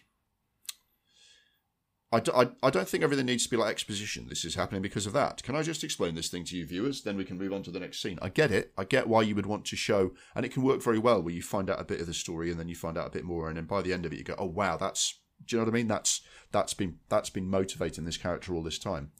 But in the story, right, Natalie Portman suspects that her husband kind of knew she was having an affair and accepted this mission to go into the Shimmer, even though it was, knowing it was probably a suicide mission, because of the way it affected him to find out what she was doing. And then that's why she goes in. That's why she feels like she owes it to him to go in and see what happened to him. And she's almost, you don't know whether she's punishing herself, whether it's, whether this is an exploration of self-destructive behaviour. And I thought, it's there, but it hasn't quite been knitted together in the storyline. Do you know what I mean? And it's weird that I would say that I think Alex Garland's a terrific director, because those are kind of story problems. But I think they're story problems that should have been fixed in the writing, directing process. So those are my nitpicks with the movie. Do you know what I mean? Yeah. I mean, I enjoyed it better this time around.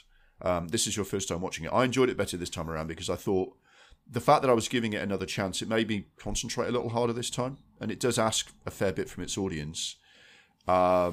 And I think it's worth watching because it's an interesting story. It's very ambitious, and it is a different style to a lot of other films that you would see, which I think is always worth watching. Do you know what I mean? That's different. You should give it a go. And I did like the cast. Jennifer Jason Leigh, Natalie Portman, Tessa Thompson, Oscar Isaac. They're watchable actors. I like watching them in films. So, yeah, I'm glad I watched it. What did you think of how it ended? Because there has been criticism of that. I thought it was a bit underwhelming. Mm-hmm. I really liked the idea of the film, like the whole exclusion zone thing. It had kind of Chernobyl vibes. But yeah, I know what you mean. I thought it was a kind of, not that it kind of not as deflated as I suppose you could describe Get Shorty. I just thought it was quite intriguing, and I thought, oh, is that it then? You know? Yeah. And yeah, I mean, there were some amazing things. I mean, probably there were some things that happened before the very end which were pretty impressive. One of the characters almost turns into like some kind of weird kind of light show, and I thought that was very impressive. I really liked that. And when you find out what's happened to Oscar Isaac's character, which I don't want to plot spoil, and the way that that's shown is very interesting. And there's some stuff I really like, and I like the overall unsettling vibe of the movie. But yeah, I thought it was good and worth watching. And I think if you were to sit down and watch this and say, you know what, I'm actually in the mood for something that doesn't have to have a very long pace, and I like to immerse myself in an atmosphere, I think you'd enjoy this. And then at the end, you'd go, yeah, I think they could have found a better way to end the movie at the very end, if I'm honest. But yeah. I certainly think it's worth mentioning as a hidden gem. Not the best hidden gem we've ever watched, but I think people who haven't seen this and maybe have looked on their Netflix and going, I wonder what that's like, give it a go. If you've got a spare couple of hours, I think, and you like a bit of sci-fi and you like an interesting, this kind of world, the way you described it, mate, I think it's worth a look. I mean, would you recommend it to other people? If you've got a couple of hours, stick it on. Yeah. I think in the pantheon of like Netflix movies, I think it's near the top. You know, it's not down the bottom with some of the kind of straight to Netflix kind of in one ear out one other that we often criticise. Yeah, no, it was okay. You know. Yeah. So with that faint praise, well, thank you very much for listening to Our Hidden Gem, and we'll move on to the next thing.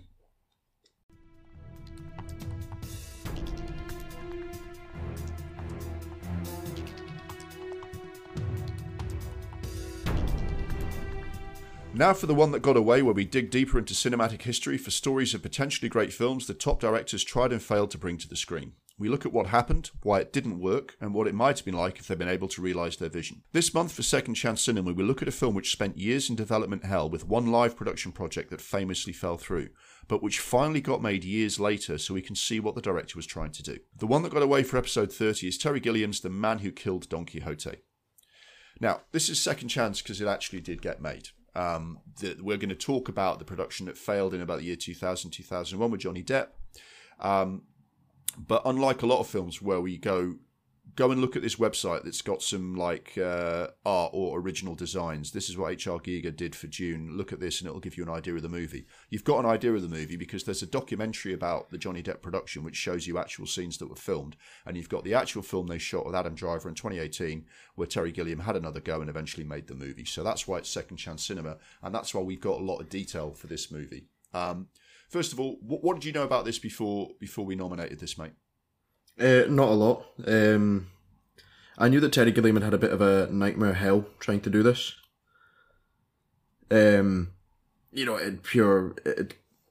Just he couldn't get this film made, and it seemed like a film that he really wanted to make. It seemed like up his mental street.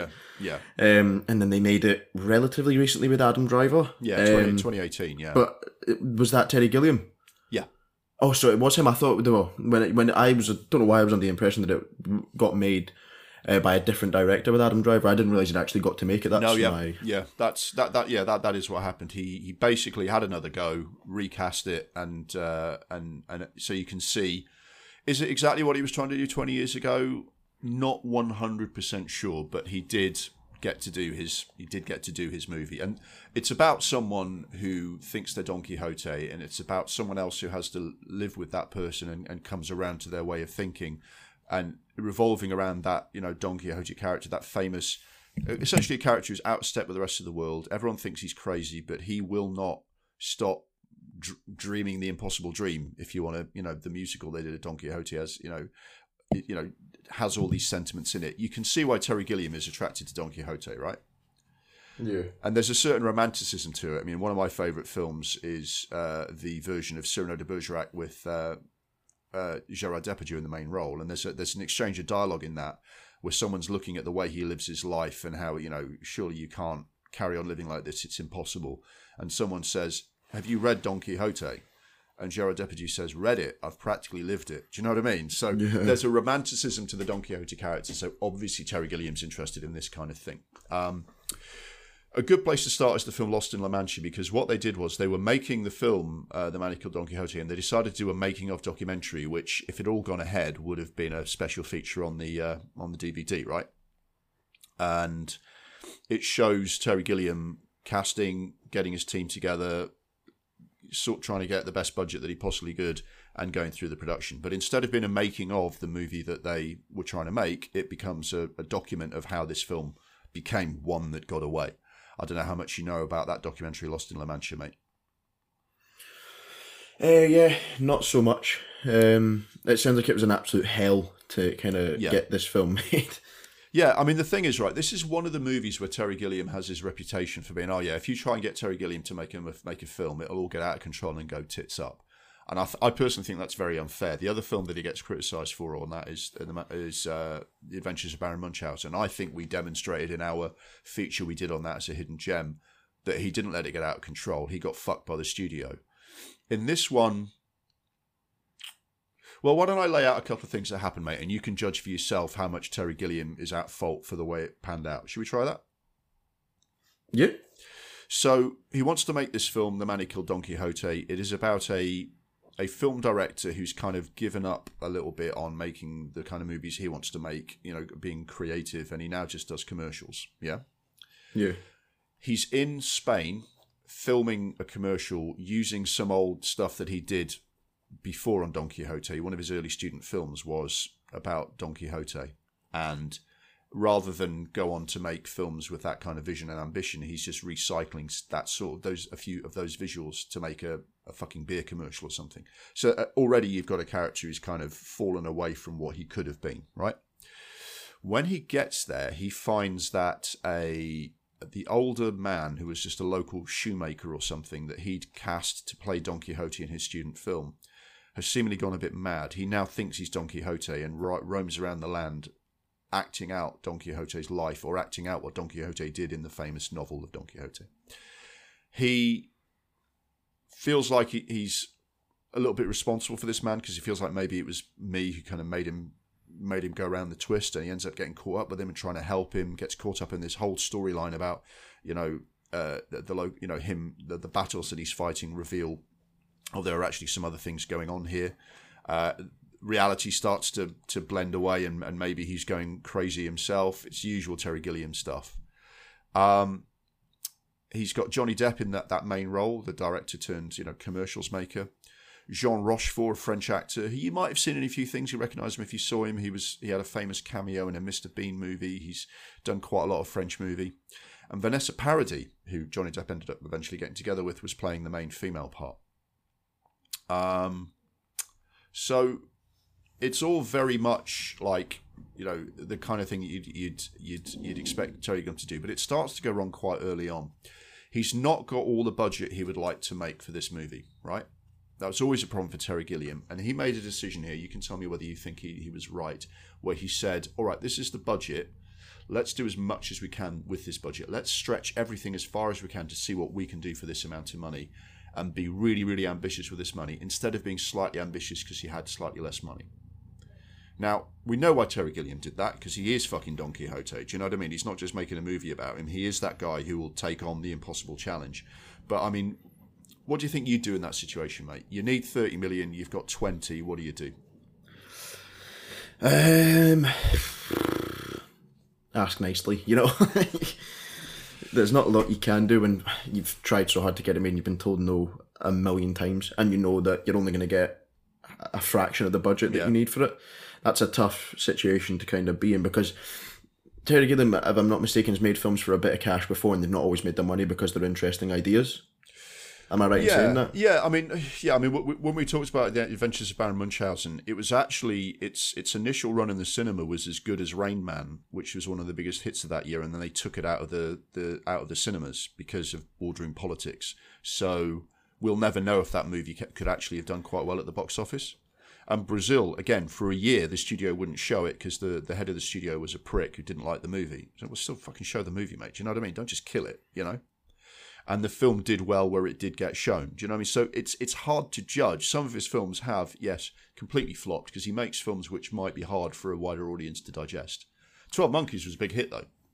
And The Fisher King was a big hit. So he can do it. He can make movies which are big hits, right?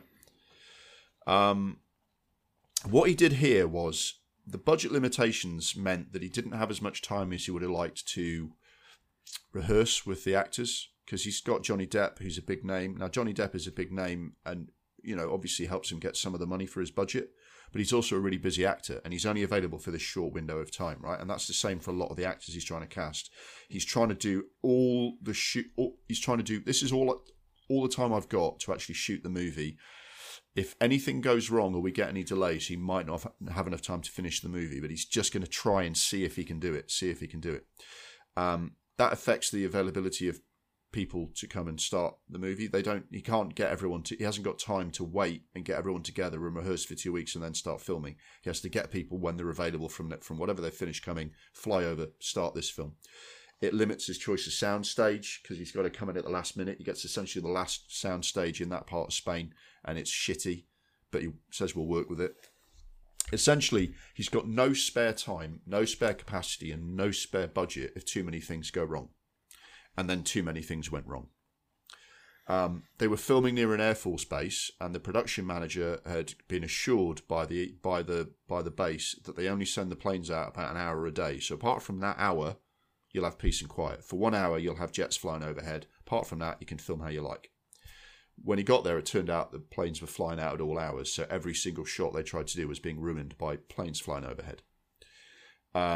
They did end up getting delays of people joining. Rochefort had an initial illness that he had to wait. The French actor playing the Don Quixote character, he was then injured on set, and then the sets were flooded by freak weather. Now, some of that is just fucking bad luck. Do you know what I mean? He was also screwed over by the insurance company. They said, we're not going to reimburse you for the loss of shooting time and the damage done by the flooding, because that's an act of God. That's not covered by our insurance. But they then said the lead actor in the film getting injured during filming because he fell off his horse or whatever, that's an act of God, therefore we don't pay out over that. Which seems like bollocks to me. An actor getting injured while shooting a movie, that's something that's what you insure for. Do you know what I mean? That's like saying someone driving into the back of your car is an act of God and invalidates your car insurance. I mean, would you agree? Yeah, I would agree. And then when this was all happening, right, the insurance company said, no, we're not going to give you more time. We're not going to release any additional funds. We're not going to help you. We're not going to pay out and help you to do this. They actually, part of their insurance policies, they had the rights to the film. They owned the screenplay. So they basically sabotaged the rest of the movie. Hi, Obi.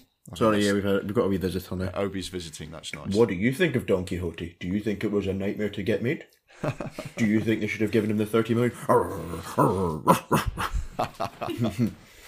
So essentially what happened was, after all these problems, Terry Gilliam said, okay, well, can we go and get some more finance? Can we do something to finish this movie? And the insurance company said, no, fuck you. What we're going to do is we're going to hold on to this script, and if someone else wants to make it, they have to pay us like $3 million for the script. So Terry Gilliam's film collapsed. And I think, for me, right, I think some of it's bad luck, but maybe they should have tried to do a smaller film so that they had some more contingency for things going wrong. I know that's not the way Terry Gilliam does things, but I think that they could have made a movie if they'd done that. Do you know what I mean? Yeah. Yeah, I know what you mean. This was, in fact, one of many attempts to make this movie. Apart from Johnny Depp as the main part, that for a while they had Ewan McGregor playing him. When they tried it another time, they had Robin Williams at one point. A more recent attempt to make the movie had Jack O'Connell. Other people who could have played the Don Quixote part, you had John Cleese, Michael Palin, Robert Duvall. John Hurt was actually cast, but then died of cancer before they could start making the movie and had to replace him. So over time, Terry Gilliam tried to make this film a number of times over 20 years. Aside from this one where he actually started filming, he's tried it with many different productions, many different actors.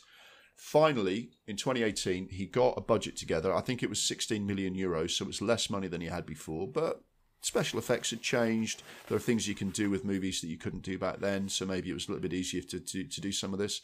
He got Jonathan Pryce to play the older man who thinks he's Don Quixote. He got Adam Driver to play the director who gets caught up.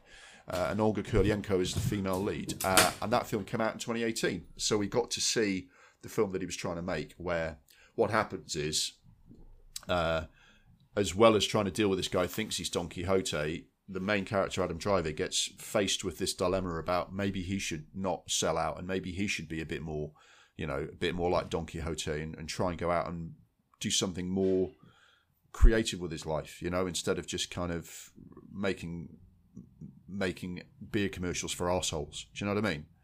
Yeah. Which is a very Terry Gilliam theme. Have you seen the finished version of the film? Most of it, yeah. What did you think of what they eventually made? I think because you've been waiting that long for it, I felt like they kind of, I don't know, I felt like there wasn't actually as much enthusiasm as there should have been. Do you get that vibe? Yeah, I think it was almost like the very act of getting it made was enough. It was almost like Terry Gilliam was almost able to say, I've been trying to make this film for 20 years. I'm going to fucking make it. Do you know what I mean? And that is almost like, that's a victory in itself. For me, thematically, it feels like he's repeating himself a little bit. This stuff about the Don Quixote, the Honourable Knight. He did that in The Fisher King. Do you know what I mean? He did some of this in Brazil. He did some of this in Baron Munchausen. Do you know what I mean? Yeah. Am I being harsh? Because directors often have favourite themes they frequently revisit over and over in their films. I mean, Scorsese, Tarantino, all these people, Hitchcock, they frequently return to the same stories. Is it harsh to criticise Terry Gilliam for doing the same thing? No, I don't think it's. I think it's a bit harsh. That's I suppose people could see it as a bit repetitive. Yeah. And relying on like the same tropes that have worked before. But if a person wants to make that film that way, then let them do it. I mean, no one seems to give a fuck about J.J. Abrams doing lens flares and all of his fucking films. Yeah, I know. Like, that's a real issue for me. Yeah. But yeah. I mean, I do think the whole storyline was a little bit underdeveloped, and if you didn't see right to the end, maybe you can't comment on this, but I thought by the end they didn't really know how to finish it, so they just went to the ending that they had in mind, and they didn't quite take you there. They didn't quite take the characters there in a plausible's not the right word, because a lot of it is quite fantastical, but I didn't. It didn't land for me, you know, where the characters end up. I didn't quite kind of believe it. And normally, even though Terry Gilliam's best films, they're full of unbelievable things, but you believe them because of the way he's taking you on the journey in the story. And this time I went, yeah, I get it. That's what you're trying to say, but I don't think that ending I don't think he stuck the ending, to be honest. I mean, I enjoy all of Terry Gilliam's films, and I enjoyed a lot of what happened in this movie, but there's also a bit like, you know, I think it was quite cathartic for him to finally get the movie made, but in the end, it's not one of his best. Yeah. Would you have preferred to see this with Johnny Depp in the main part versus Adam Driver? I think so. I've got nothing against Adam Driver. In fact, I think he's a very talented actor, but I do feel like this kind of suits Johnny Depp. There's a manic side to that character, isn't there, that Johnny Depp would have been very good at. Yeah. So, yeah, I mean, for us, this was interesting to do a one that got away that eventually did actually get made, because that happens sometimes. And if Coppola ever makes Megalopolis, we'll probably be doing this again. But yeah, that's it. This is one that got away. It's really interesting to watch. I recommend you watch the documentary. The documentary is terrific. People at home listening, definitely watch the documentary Lost in La Mancha, because it's, you know, you feel really sorry for Terry Gilliam, and maybe you make your own mind up about whether he could have done things differently. But it explains a lot about who he is. Do you know what I mean? About why he's, you know, why he is the person he is, and why he keeps trying to make these films and trying to make the films his way. It's, you know, and you kind of admire him for soldiering on a little bit. Yeah, no, I get that.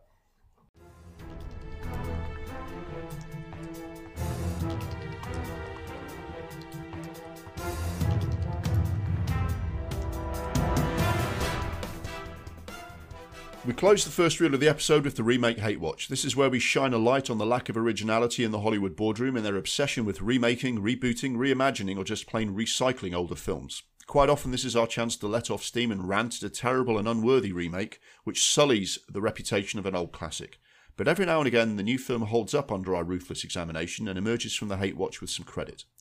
This month we continue our second chance cinema theme with a remake that many people rate highly, but I didn't enjoy first time around. Is it time for a reassessment? We find out with episode 30's remake Hate Watch of Scorsese's Cape Fear. So, James, what's your history with Scorsese's version of Cape Fear? Again, hadn't seen it. These podcasts are great because it's all stuff that you're getting to revisit, and then I'm there like, what the fuck am I watching? You know, it's like a lottery every month. But yeah, no, I had to go and look up the original Cape Fear just to understand like the differences between the two, and like the differences in the cast between the two films. So yeah. Yeah, I mean, I may be in the minority anyway for not having liked this film that much first time around, because this was a big hit. It's Scorsese's biggest hit that doesn't have Leonardo DiCaprio in it, right? It's very well reviewed at the time.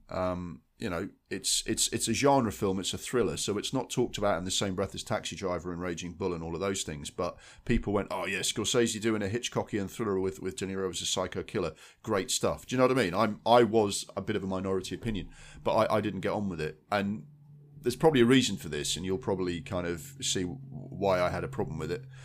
When I watched this film, I watched it on a double bill with Raging Bull. I watched Raging Bull first and then this. Okay, right. So you've probably spoiled the film then. Yeah. So any film you watch straight after Raging Bull would suffer by comparison, right? Apart from one or two other Scorsese films which are better than that. Also, there's an argument to say that after watching Raging Bull, you shouldn't watch anything for the rest of the day. You should just go for a lie down. I mean, Raging Bull is a draining, exhausting film, right? Yeah. So that's maybe why I wasn't super keen.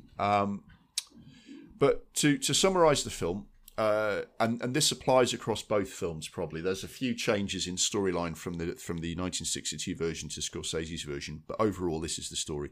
Sam Bowden is a lawyer in a smallish southern town with a wife and teenage daughter. One day, a scary bloke called Max Cady comes to town, having just got out of prison after 8 years for the violent rape of a teenage girl. Bowden was involved in the original case, and Cady blames him for his incarceration. Cady proceeds to stalk, harass, and provoke Bowden with escalating levels of threat until Bowden feels like his entire family's life is in danger. Bowden and his family take increasingly extreme measures to try and get Cady off their backs, which builds to a terrifying confrontation and also threatens to change them and their lives. Started life as a book called The Executioners, written in 1957. It got optioned as a film, sort of beginning of the 60s. Now, it says in a few places that Hitchcock was originally lined up to direct the 1962 version of this film. There's not a lot about it, but a lot of people say that that's what was happening. But he pulled out due to disagreements with the producers, apparently. And J. Lee Thompson was hired instead. He's a British director who'd got the attention of Hollywood and went to make films over there in America. Now, that's superficially similar to Hitchcock's career trajectory, but he's not in Hitchcock's league, right? He did a film called The Guns of Navarone and got an Oscar nomination for Best Director, but apart from that, he's kind of solid but unspectacular.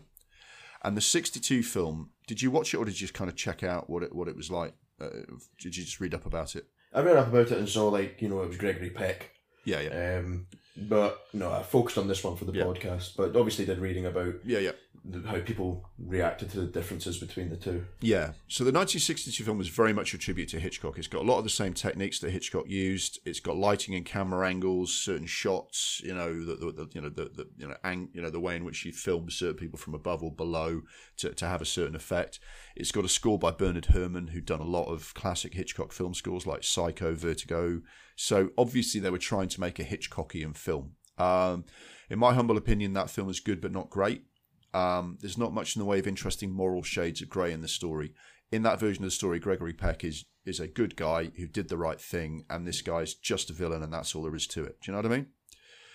And I thought Gregory Peck I love Gregory Peck, he's a great actor, but he was always a very kind of solid, dependable, playing the father in Atticus Finch in To Kill a Mockingbird's perfect part for him, because he's this stoic guy who's going to do the right thing. He's calm, he's solid. He takes the drama out of it a little bit because this guy's meant to be harassed and frightened and kind of knocked out of shape and knocked off balance by what's happening, and he always seems a bit too kind of together for that. Because he's Gregory Peck. Do you know what I mean? Although Robert Mitchum's amazing as Max Cady as the villain. The other problem with it is so toned down by the censorship of the day. I mean, the storyline is that Robert Mitchum's character Max Cady has been to prison for rape, and when he attacks or kidnaps a woman once he's out of prison, obviously there's an element of threat that he's going to do it again, right? They weren't even allowed to say the word rape back then. What?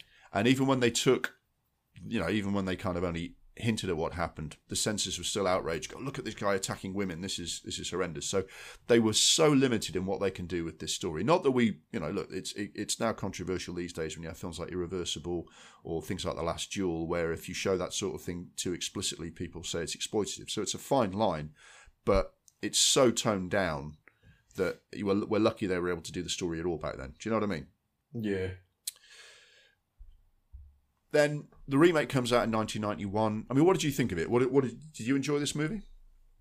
It was okay. I feel like reading up on the original, I think I would have enjoyed that one more because it's Gregory Peck. Yeah. I'm not a big fan of films that we've said this before, that when you remake them, there was no need to remake them, and I feel like Scorsese's the type of director to remake the film, but make sure he was doing it for a proper reason. Yeah. And I didn't get that vibe from this one. Yeah, that's interesting. I mean, it's funny. I mean, I think that the justification for a remake is that the original was, by its nature, quite lightweight. And, you're trying to make a Hitchcockian thriller, but the director making it hasn't got the same skill set or the same level of skill as Hitchcock. It's like someone not as good as Hitchcock trying to make that kind of movie.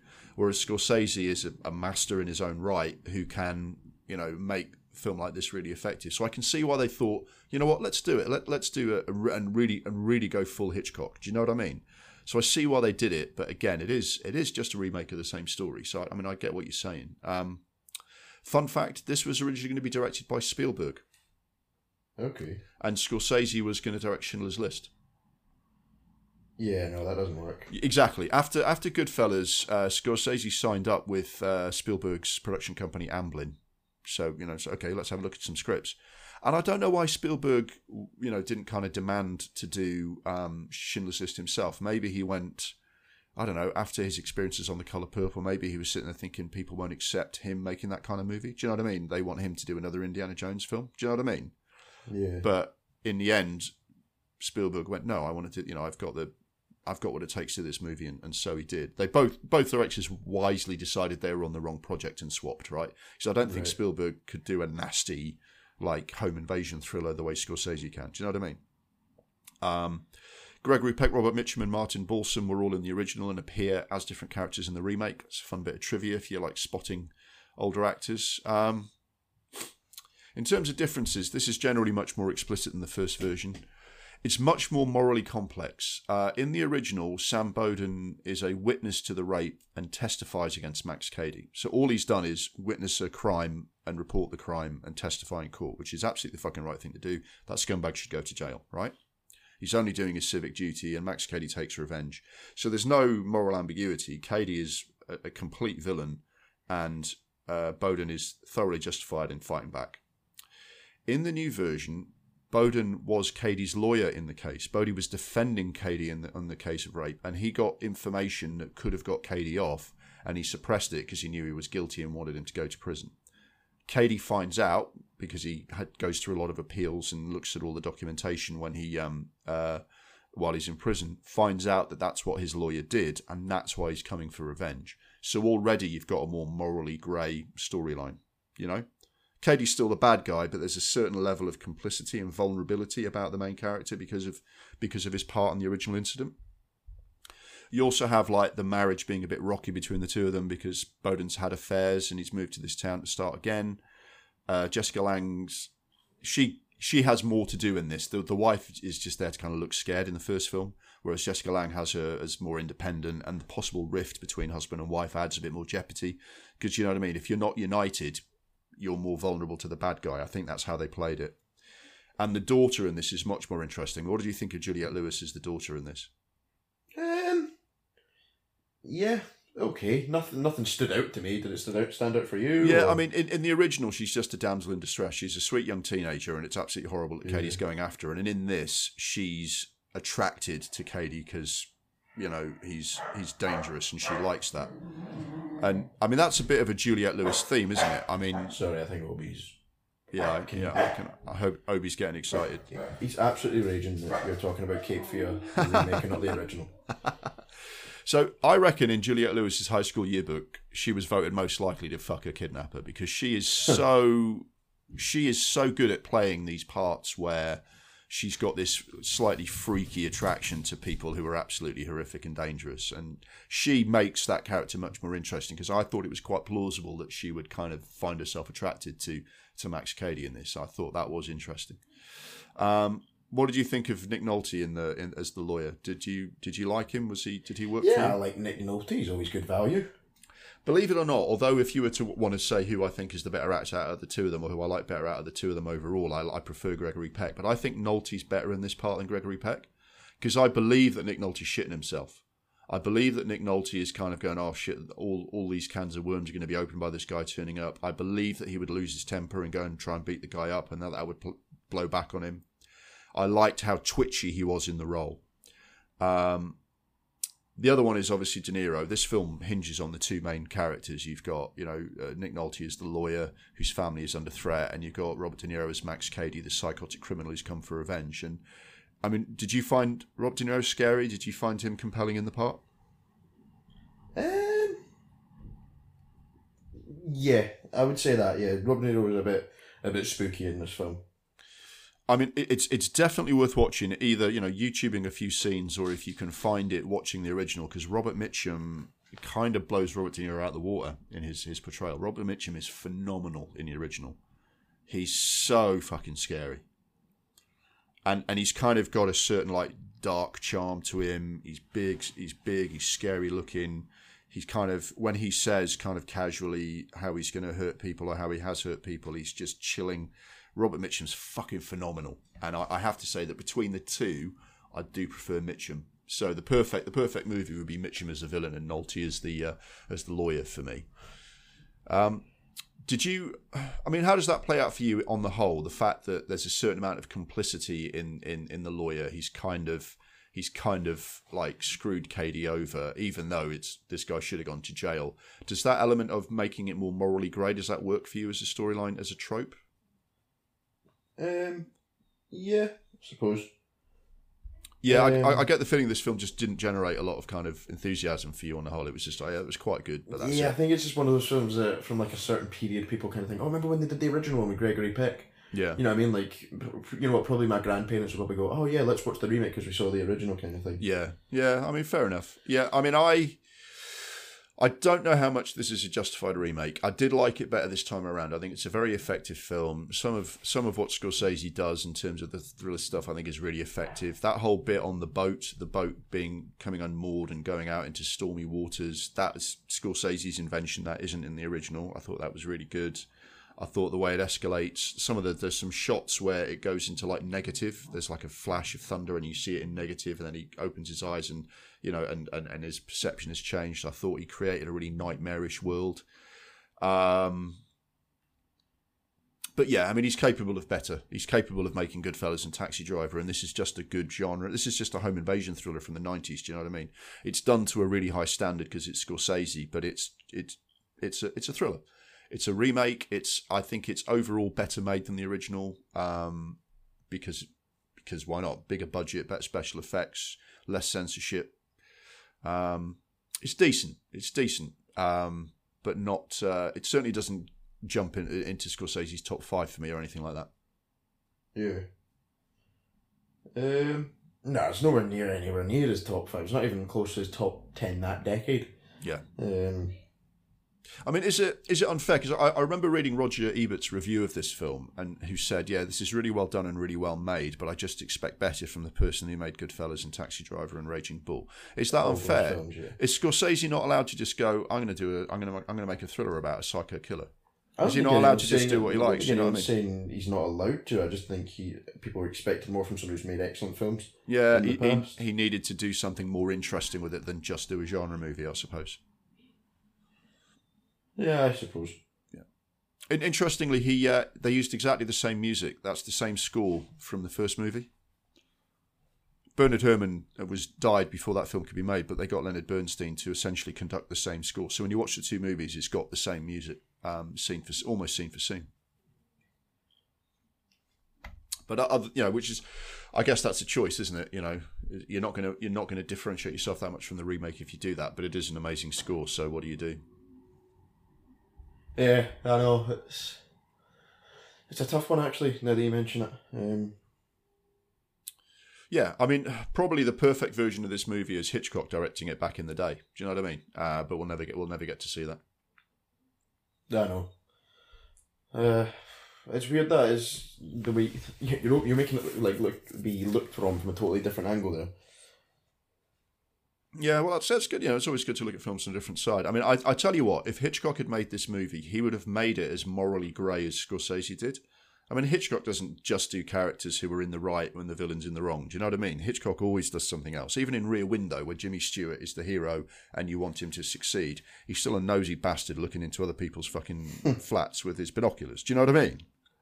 He's always got something a little bit murky under the surface. So Hitchcock would have definitely done what Scorsese did with this movie, but it just would have been...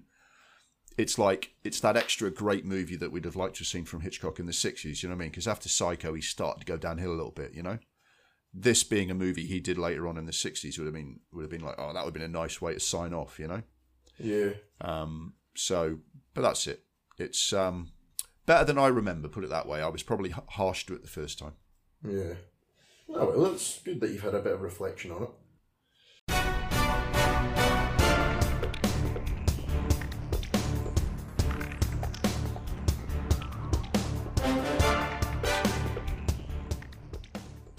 We're going to take an intermission now. Sorry for interrupting the flow. The second reel of the podcast is available to download now, and we hope you will join us again soon for the exciting conclusion of this month's episode. When you do, we'll be taking on The Big Conversation, which continues this month's theme of second chance cinema, and looks at films that didn't work and need to be redone better this time. That's all for the first reel of this month's episode of Double Reel. This podcast is edited on Audacity and hosted on Anchor FM, and we are grateful for their continued support. The music was Receipt the Getaway by Kevin MacLeod. We'll give you a full set of credits at the end of Reel 2 of the episode, including info on the films and topics we discussed. Look forward to joining you for the second reel soon. See you on the other side.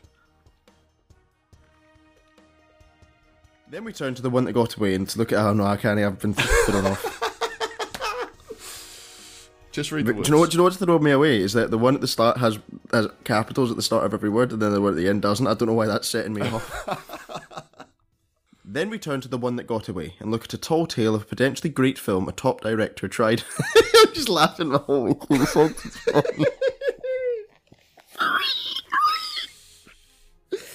Oh, I've done too many night shifts for this, man. Then we turn to the one that got away and look at a tall tale of a potentially great film a top director tried and failed to bring to the big screen. I can't get through this fucking work. I don't even know what's happening, man. I'm putting words together that don't even make sense. You're laughing. I can hear that fucking squeal in your laugh, don't you, Give? Right.